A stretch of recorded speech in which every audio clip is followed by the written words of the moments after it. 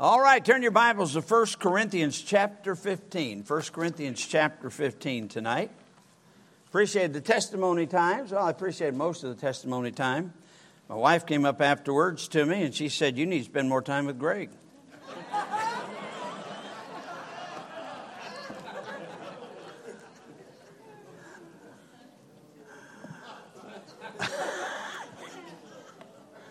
I don't know what to add to it. Anyway, we'll begin at verse 51.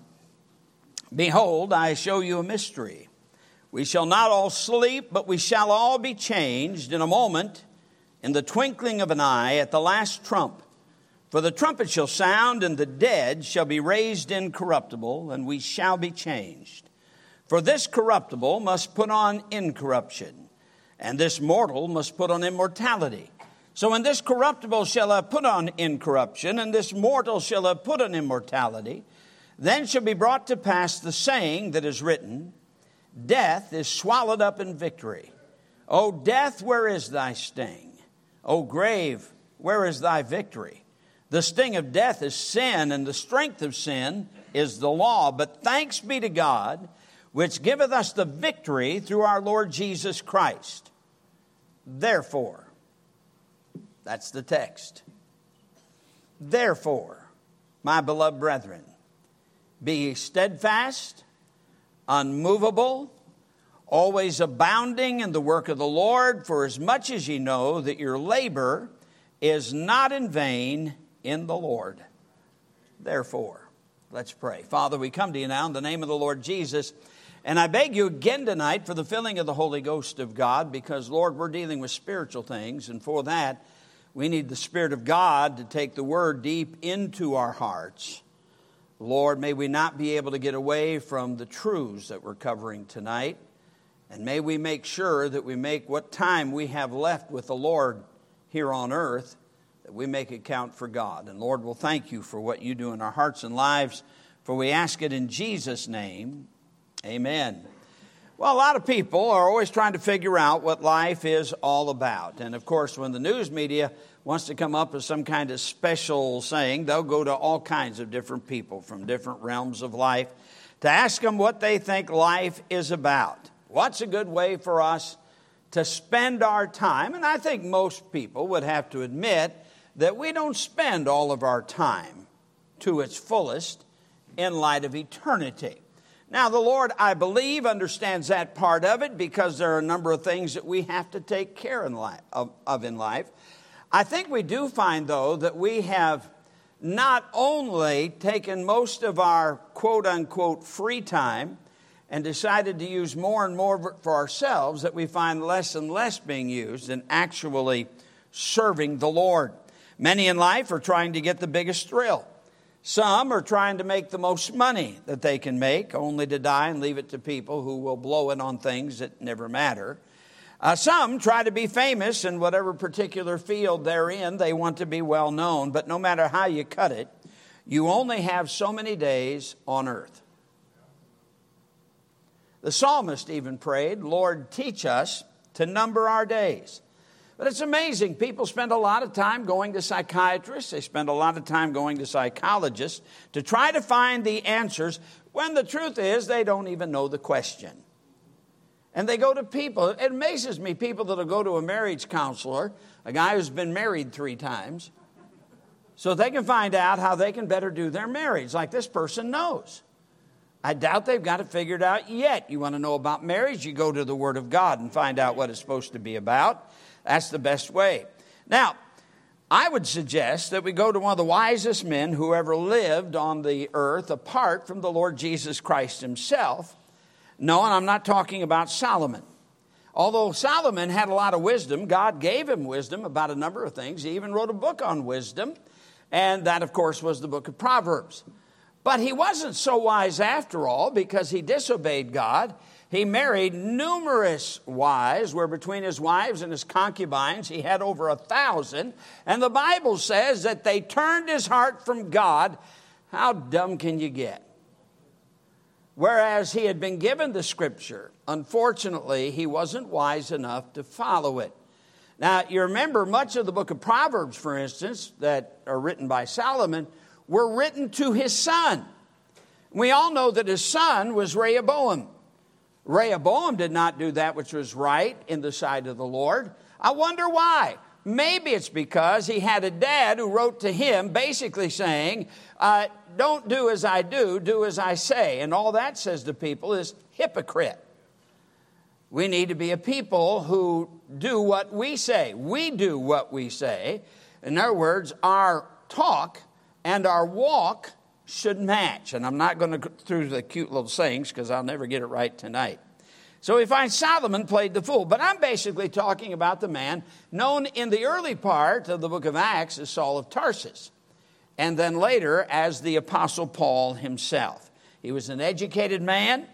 He was trained to be a rabbi and a leader in Israel. And he started out by leading all the persecution against the Christians by the Jewish Sanhedrin. He did what he could. Matter of fact, the Bible says in Acts chapter 8, he made havoc of the church, entering into every house and hailing men and women, committed them to prison. He calls himself later, after he got saved, a blasphemer. But he received received forgiveness because he did it in ignorance and in unbelief. He could say at the end of his life, after he's finished his life now, for I'm now ready to be offered. For the time of my departure is at hand. I have finished the course. I have kept the faith. Henceforth there is laid up for me a crown of righteousness, which the Lord, the righteous judge, shall give me at that day. No blotches, no smears, no mess-ups in his life. Now, in 1 Corinthians, he is writing a book. There's a lot of doctrine in the book, but it is basically a book of rebuke to a church that he started. It wasn't an old church, hadn't been around a long time, only about 3 years. Didn't even have a complete Bible yet. But he had a number of things to cover with them. They were acting wrong because they were believing wrong about some things. He gets to chapter 15. It is a chapter dealing with the victory of the resurrection of the Lord Jesus Christ. And to me, it's an absolutely amazing statement that he makes when he says, how say some of you? He's writing to the church. He's writing to people who claim to be saved. And he says, how say some of you that there is no resurrection? Did he not teach them right when he got them saved? Sure he did. But you see, they were holding their reason above the Scripture, and that's what created the problem. So after writing this book, he gets near the end of it here. He takes up an offering in chapter 16. But he gets near the end of it, and he says, therefore, my beloved brethren, be ye steadfast, unmovable, always abounding in the work of the Lord, for as much as ye know that your labor is not in vain in the Lord. He spends 57 verses on this spiritual truth concerning the resurrection. And then he says, this is how it ought to affect your life. Did you think tonight when you came to church that what you heard might affect your life? I mean, the rest of your life, not just tomorrow, but affect the rest of your life. The Apostle Paul, who by this time has been saved for probably anywhere from 25 to 28 years, he has served the Lord faithfully. He's been stoned, he's been in shipwrecks, he's been jailed for simply serving the Lord. And here he is after all these years of serving the Lord and writing to this church that he started. He says, therefore, to you new Christians there at Corinth, here's how this truth ought to affect your life. The truths of the Word of God should affect your life. Now, let's just review a little bit. He states the basis of his faith when he says back in chapter 15, beginning in verse 1, moreover, brethren, I declare unto you the gospel which I preached unto you, which also ye have received, and wherein ye stand, by which also ye are saved, if ye keep in memory what I preached unto you, unless you believed in vain. For I delivered unto you, first of all, that which I also received, how that Christ died for our sins according to the Scriptures, and that he was buried, and that he rose again the third day. You got to begin at the beginning. You have to begin with salvation. People think they need to begin with a lot of other things first. No, you need to begin with salvation first. And that's found in the gospel of Jesus Christ. If you don't have the gospel right, then you're just lost. That's all there is to it. He says in Romans chapter 1 and verse 16, for I'm not ashamed of the gospel of Christ, for it is the power of God unto salvation to everyone that believeth, to the Jew first and also to the Greek. In 1 Corinthians chapter 1 and verse 18, he declares, for the preaching of the cross is to them that perish foolishness, but unto us which are saved it is the power of God. Do you realize that there are people who claim to be Christians, but when they hear about a church like Madison Baptist Church that continually preaches the cross, the death, burial, and resurrection of Christ, they believe it's a waste of time. They believe it's unnecessary. You shouldn't have to be covering that over and over. Well, people have to begin at the beginning. And the beginning is getting saved. They have to get saved before anything else is going to work for them. On the road to Damascus is when the Lord Jesus Christ met with Saul of Tarsus. And Jesus Christ became his living hope. Here's the thing that absolutely filled up his soul. He's alive. He is alive.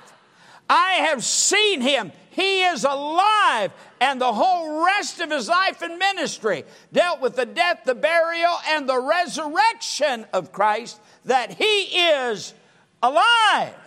And it truly transformed his entire life, so that he could write in Philippians chapter 1, beginning in verse 20, according to my earnest expectation and my hope, that in nothing I shall be ashamed, but that with all boldness as always, so now also Christ shall be magnified in my body. For to me, to live is Christ. To die is gain. Did you get that? For to me, to live. What are my plans? If I live, Christ. All right? And to die, man, that's gain. Because then who am I with? Christ. Not only that, he clearly stated the truth of the resurrection in verses 13 through 19. And why the resurrection of Christ is so important. If you look at it here in chapter 15, beginning in verse 13, he says, but if there be no resurrection of the dead, then is Christ not risen. Now get this. And if Christ be not risen, then is our preaching vain or empty, and your faith is also vain or empty. Yea, and we are found false witnesses of God, because we have testified of God that he raised up Christ, whom he raised not up, if so be that the dead rise not. For if the dead rise not, then is not Christ raised. And if Christ be not raised, your faith is vain. Ye are yet in your sins. Then they also, which are fallen asleep in Christ, are perished. Now notice what he says next. If in this life only we have hope in Christ, we are of all men most miserable. You look down through the centuries, and the believers that have been persecuted and put to death and tortured for their belief that Christ is alive, that he is the only way to get saved. If he's not risen, then we are of all men most miserable. Now, the reality that Christ was returning is also part of this, because we know he's not only alive, but he's coming back. You get to verse 51, and you'll notice he says, behold, I show you a mystery. We shall not all sleep, but we shall all be changed. That's not just a verse to put on the nursery door. We shall all be changed in a moment, in the twinkling of an eye. At the last trumpet, the trumpet shall sound, the dead shall be raised incorruptible, and we shall be changed. For this corruptible must put on incorruption, this mortal must put on immortality. Now, we have a similar description for us in 1 Thessalonians chapter 4, verses 13 through 18. Jesus is coming back. You remember the angels that was talking to the disciples as they were looking up to heaven when Jesus ascended up to heaven. They said, this same Jesus which is taken up from you into heaven shall so come in like manner as ye have seen him go up into heaven. Thank God he is coming back. So he's not only covered the gospel and the importance of the resurrection, but the fact that that same Jesus is the one who is coming back, and what a great day that will be. That's why Titus 2:13 declares, Paul wrote it under the inspiration of the Holy Spirit, looking for that blessed hope and the glorious appearing of our great God and Savior, Jesus Christ. When John wrote, he says, every man that hath this hope in him. And see, every man that hath this hope in him keepeth himself pure. What a truth. Now, with that in mind, then we realize, we understand this, if the resurrection is real and Christ is raised, and because of that we have eternal life. If he's not raised, then none of us have eternal life. And our faith is in vain. We are of all men most miserable.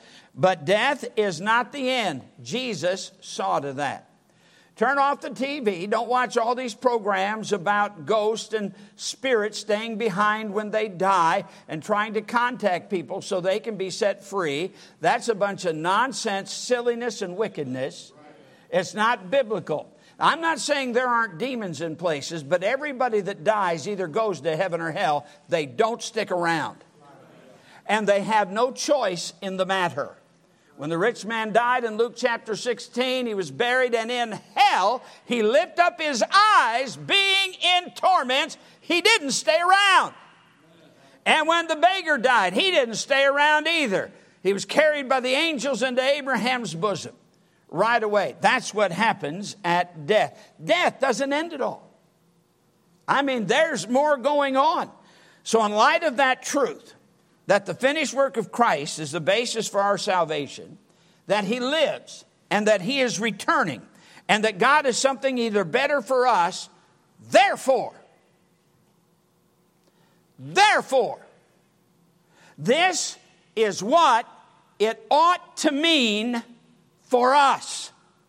Therefore, now once you get this, this comes from the Word of God, given by the Holy Spirit of God. I've given Paul credit so far, but you understand, holy men of God spake as they were moved by the Holy Ghost. This is not Paul's word, this is God's word, because all this about the resurrection is true. Therefore, here's what it ought to do to you if you're saved. And you can check yourself tonight by the Word of God to see how well you have gotten this truth of the resurrection of Jesus Christ. Therefore, number one, it should affect our behavior. He says, be ye steadfast, unmovable. After he's just given a stirring proclamation of great truths, he speaks to the individual Christians at the church at Corinth. He is not discussing doctrines here so much, although he's just covered the doctrine of the resurrection. He's not talking about where denominations may differ. He said, listen, because all this is true, therefore, you're to be steadfast, unmovable, always abounding in the work of the Lord. He's not discussing baptism here. He discussed the Lord's Supper several chapters earlier. He's not dealing with eternal security here. He's dealing with living.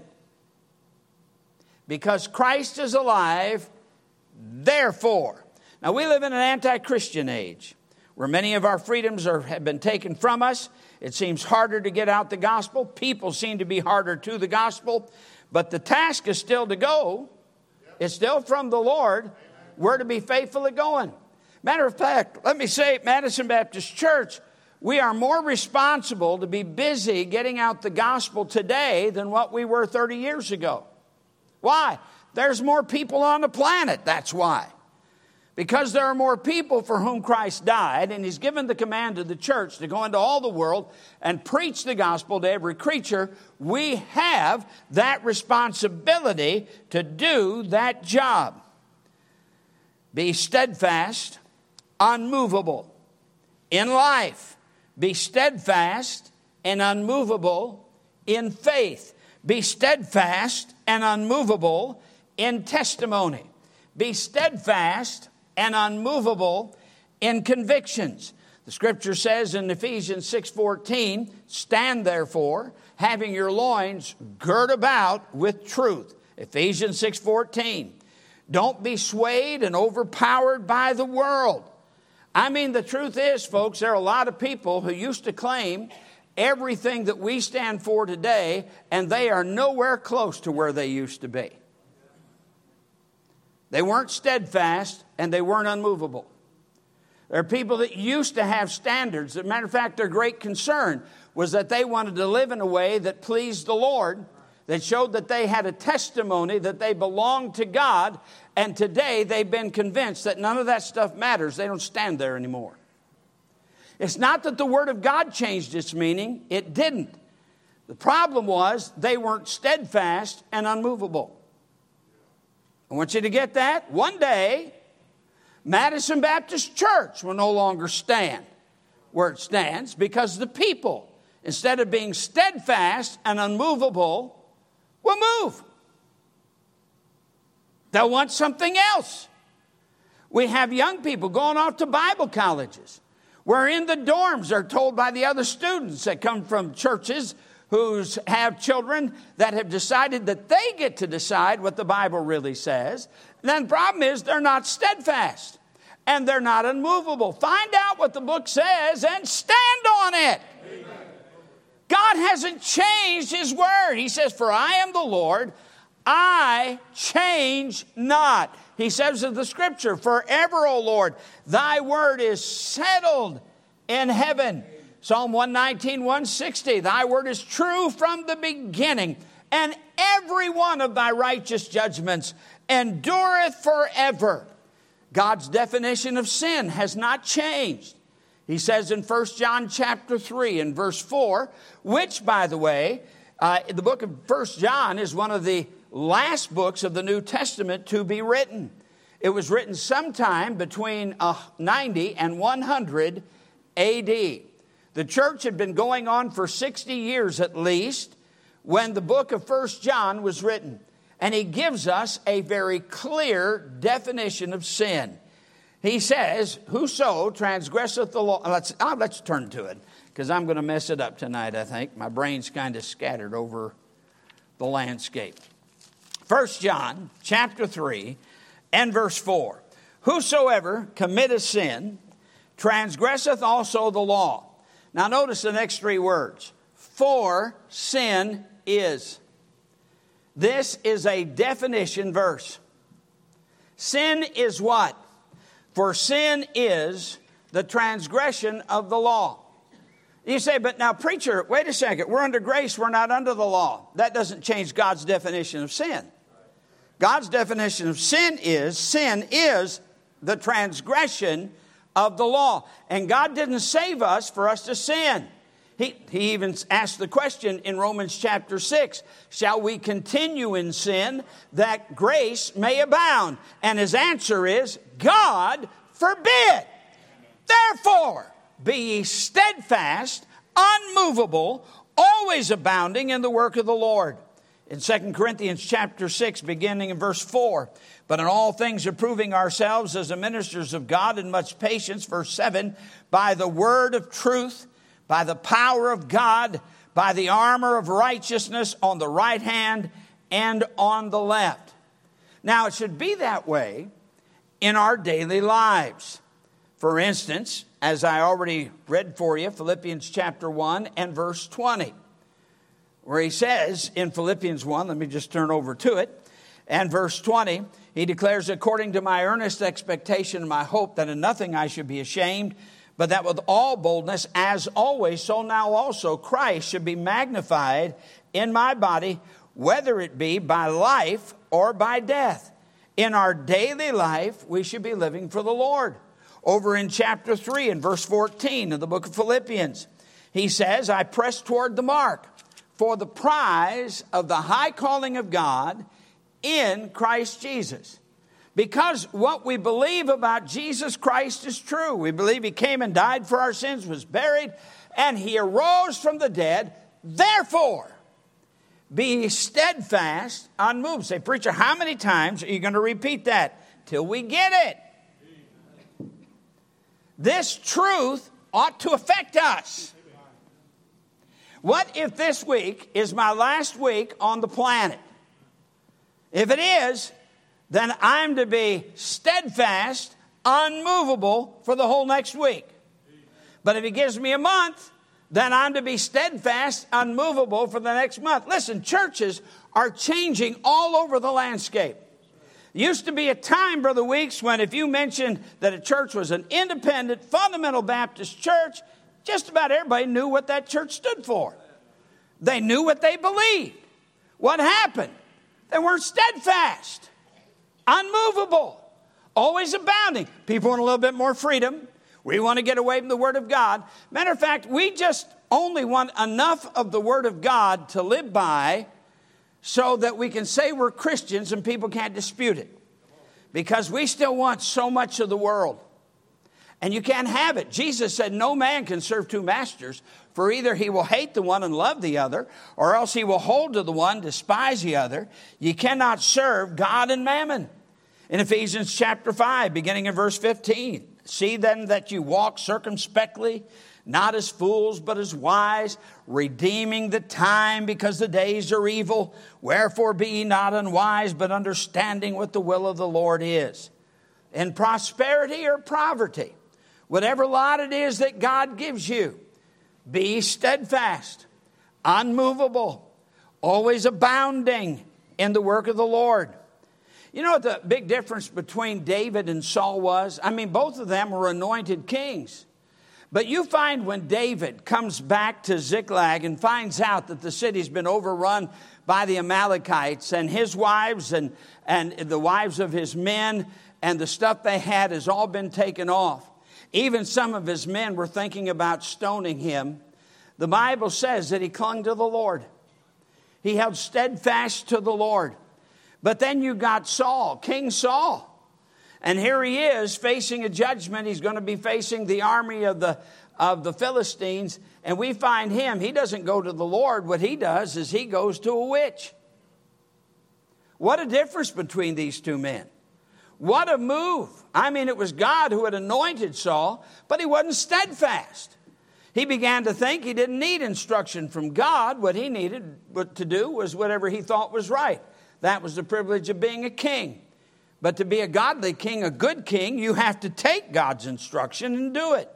In health or sickness, we're to be steadfast, unmovable, always abounding in the work of the Lord. My health doesn't change what the book says. The book is true whether I've got health or not. The book is true in all ways, steadfast, unmovable. You know, this is kind of the time of year when people are playing musical churches. And let's face it, we got people not only moving all over the place in this country, but folks who don't move from where they're living, they're changing churches all the time. Be steadfast, unmovable, always abounding in the work of the Lord.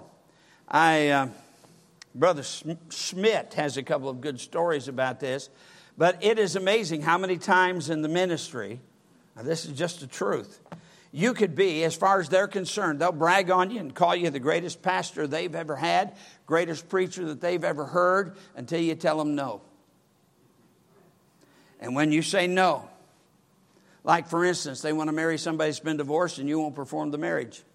Or you won't marry people, you won't marry their daughter because the guy that she's been messing around with is lost, not saved, and you say, no, I'm not going to marry him. Suddenly, you're the worst pastor that ever walked on the earth. They hate you. Won't say a good word about you after that. Why? See, it's not about whether or not I do something to please you. It's the fact is that we're to be steadfast, unmovable. This book is always true. Our standards and convictions and beliefs shouldn't be changing every other week with the latest TikTok artist that comes out that says they're a Christian. You remember a couple of years ago, there was a young boy who said he died and went to heaven. And I told that story not too long ago where that happened. Wrote a book. It became a bestseller. All the Christian bookstores were carrying that story about that little boy who died and went to heaven for a few hours. And now, I don't know, he's probably 18, 17 years old, something like that. Just a year and a half or so ago, he came out and said it wasn't true. He lied. It wasn't true. Well, I didn't get real excited about it to begin with. Listen, I've got the word of truth that tells me all about heaven. You want to know about heaven? I'm not going to somebody who was drugged up, and they may have stopped breathing. They may not have stopped breathing. I don't know what they've seen, but I know what this book says. And that's enough for me. I don't need anything else. Jesus Christ is alive, and because he is, I'm to be steadfast, unmovable, always abounding in the work of the Lord. By the way, it may be 2022, but alcohol's still wicked. I am shocked, by the way. I am absolutely shocked. The different stores or restaurants, barbershop that you may go to, men or ladies, and you meet somebody, you try to just start a nice little conversation. And it seems like most often that somewhere along the line, they say, oh yeah, my little boy. Your little boy? You got a little boy? Yeah, me and my boyfriend. That's our child. You mean you've got an illegitimate child and you don't care who you tell about it? There's no shame. There ought to be shame. Now, that child didn't sin. Don't misunderstand what I'm saying. But people ought to be shamed of their immorality, their dirty lifestyle, their wicked sin. They used to be. They're not ashamed anymore. They'll brag about. You understand if they had an illegitimate child, you know what that means? They had an illegitimate child. That means these people were not married to one another. And they committed fornication. We're talking about harlotry and whoremongery. I'm not even sure if that last one's a word, but it is now at Madison Baptist Church. Amen. I mean, this is amazing. We could go to the Bible word for the whole thing, and I could really get some people mad at me. Because what we're ashamed of today, it's not the wickedness of mankind. It's the fact that there are still words that accurately describe what people are. And we're not supposed to use them. Well, I'm not going to be worried about being politically correct. I'm going to be biblically correct. And we'll just go ahead and tell the truth. Why? Because Christ is alive. Because he lives. He's coming back. I'm to be steadfast, unmovable. Some of you young adults, you need to get some Bible convictions. You know what you don't want to believe, but what do you believe? Get some Bible convictions. Give me a Bible verse that states what you believe. You see, I made a decision. I was going to Bible college, and some people at the Bible college had some convictions I didn't have. And I did what most everybody else does. I complained about it. I complained about it. And then God put me under conviction. There was a famous preacher I'd never heard before, but I heard that he was coming to Chattanooga. He was preaching. I remember the pastor's name where he was preaching at. I can't remember the church name. It might have been Trinity Baptist in Chattanooga. And so I went over to hear him.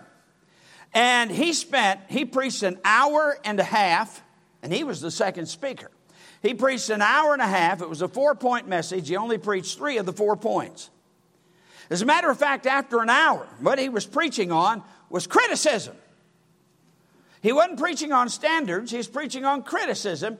And I mean, he was walking all over me. He was kicking me across that auditorium. He didn't know he was kicking me across that auditorium, but that's what he was doing. And after about an hour, I'm thinking, man, if you'll shut up, I'll come forward and get right.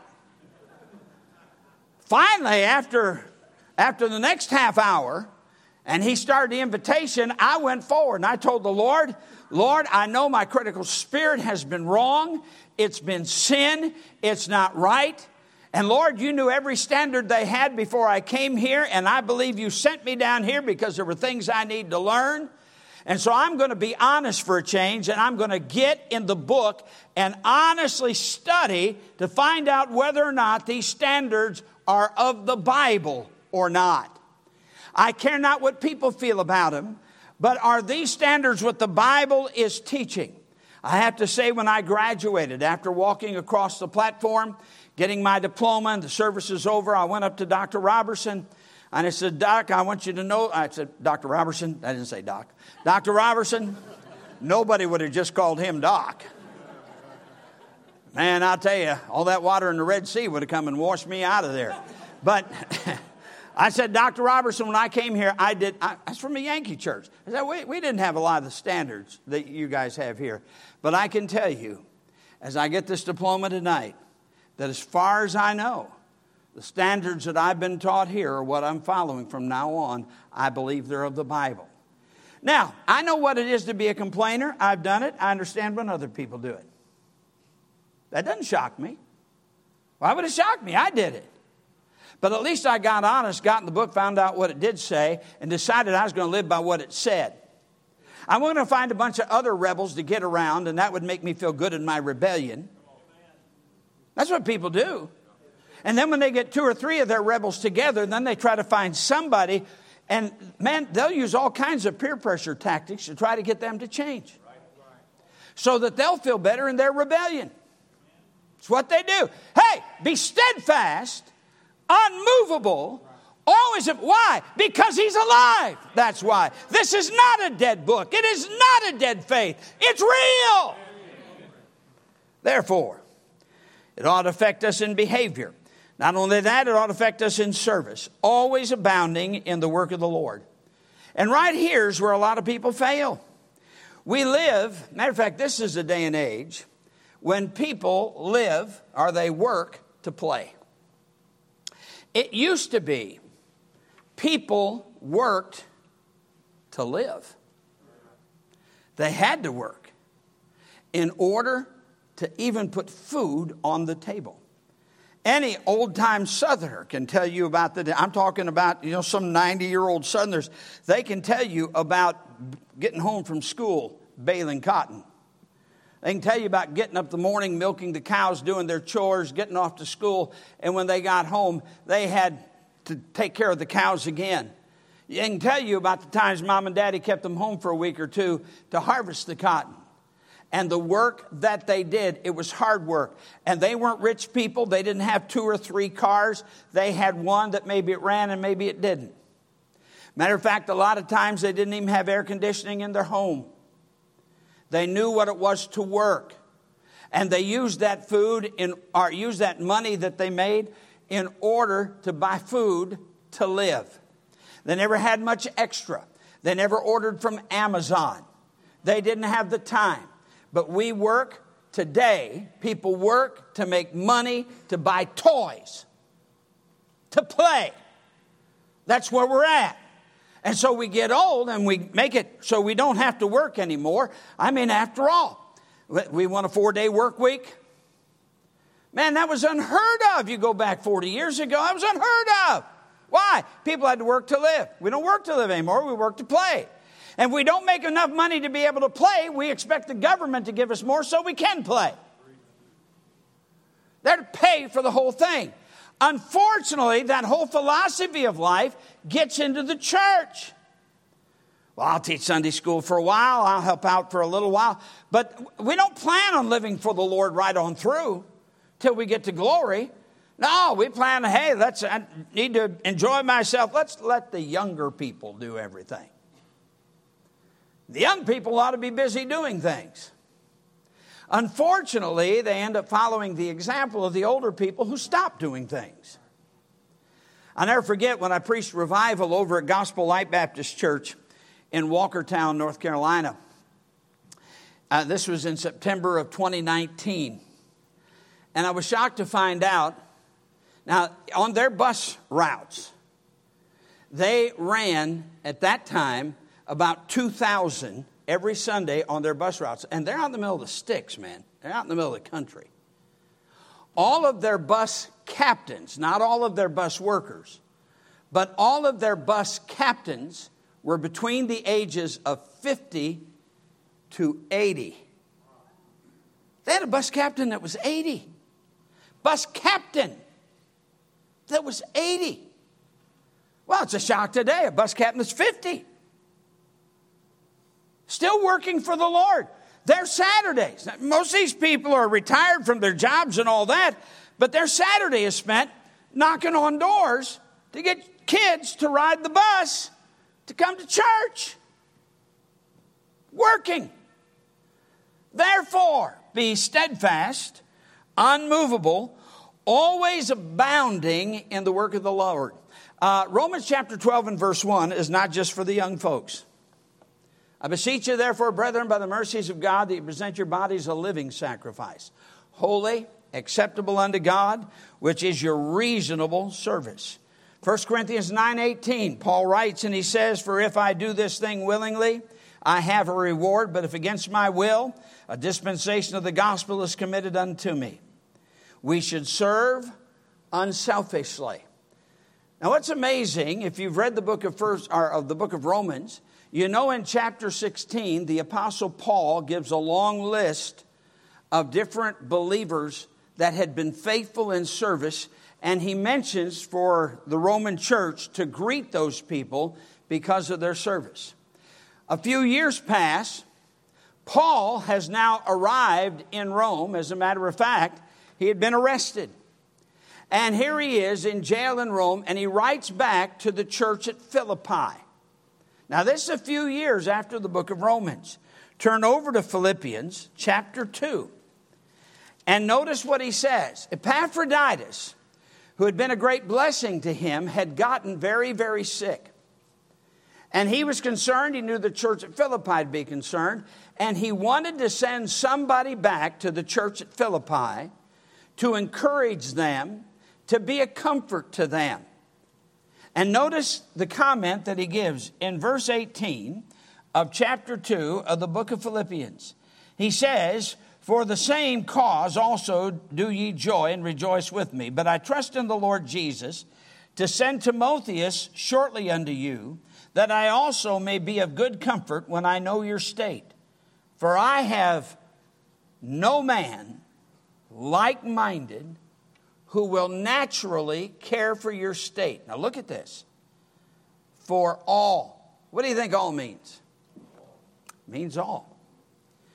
He's at Corinth. He's at Rome. And he's talking about out of that church at Rome.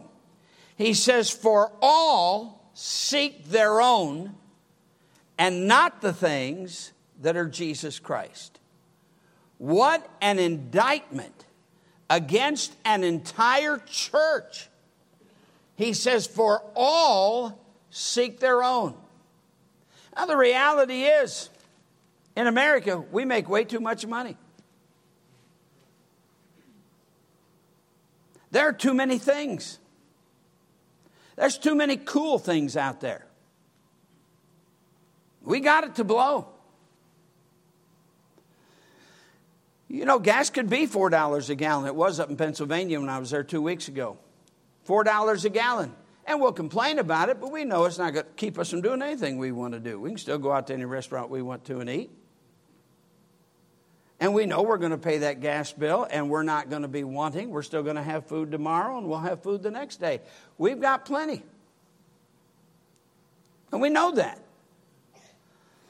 See, but because he lives, we should be steadfast, unmovable. The reality is, because of all this free time we've got, we've got more time now to serve the Lord than what we've ever had.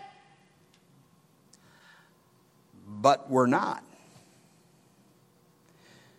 We ought to serve out of a love for God. What a privilege. I believe it ought to be a joy. I think every Christian that can hit the notes ought to look forward for the opportunity to sing in the choir. Man, to meet together every Sunday night and go through about 45 minutes of practice to get ready to get up there, not to perform, but to glorify the Lord.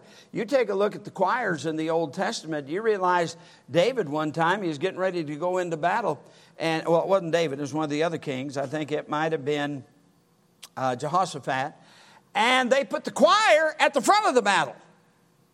And the Bible says when the choir began to sing praises to the Lord, that God set ambushments around and they got the victory. They didn't need the guys to fight. The choir took care of. And were they that bad, really?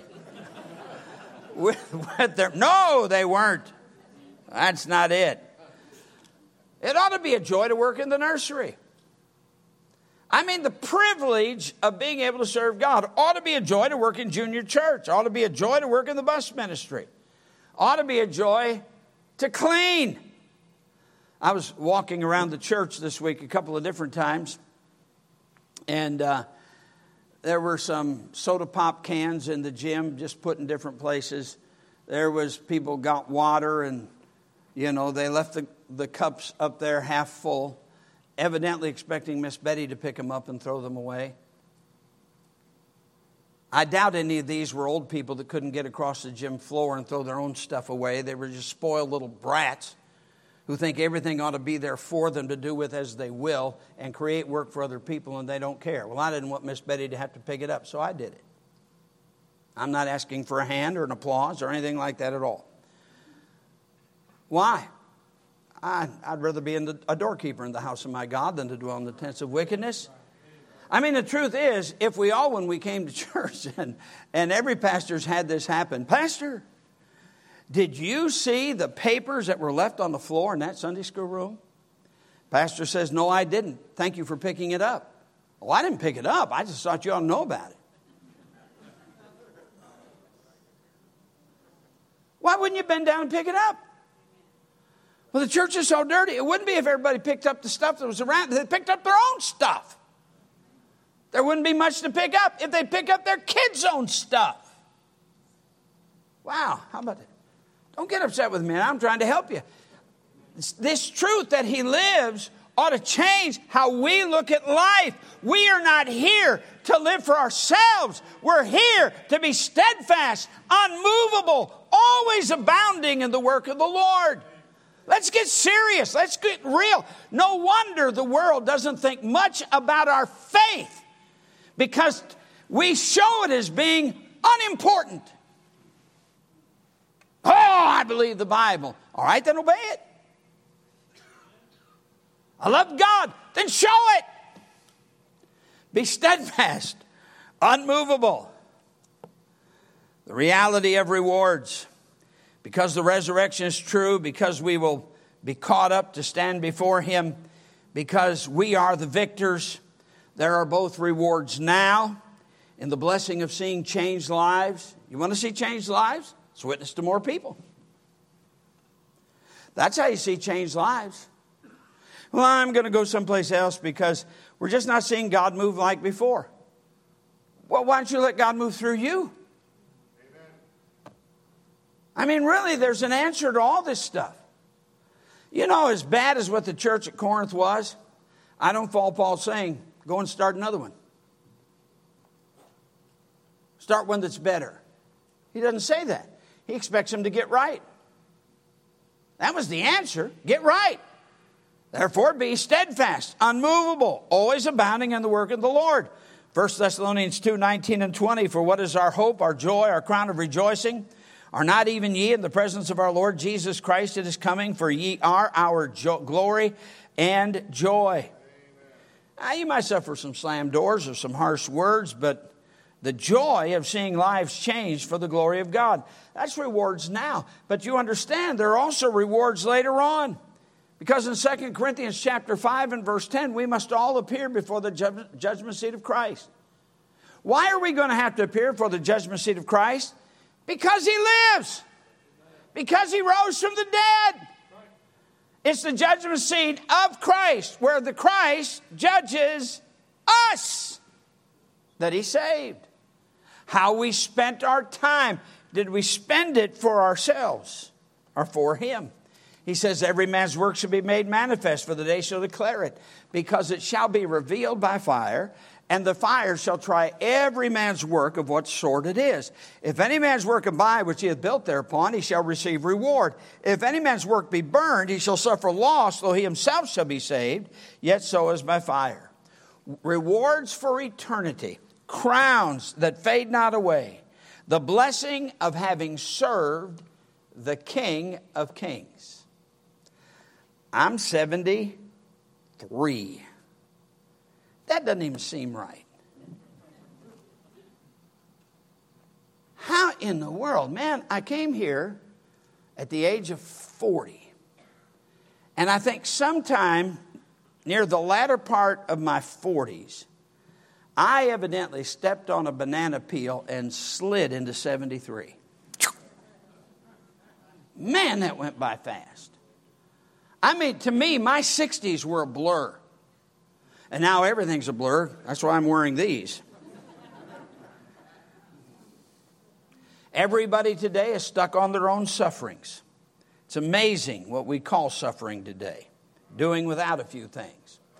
Oh my, can you imagine we got a super conference coming up where the preacher's going to expect us to be here to hear 2 preachers a night for 6 nights? I mean, we're living in a day where independent Baptists are stopping their Wednesday night services.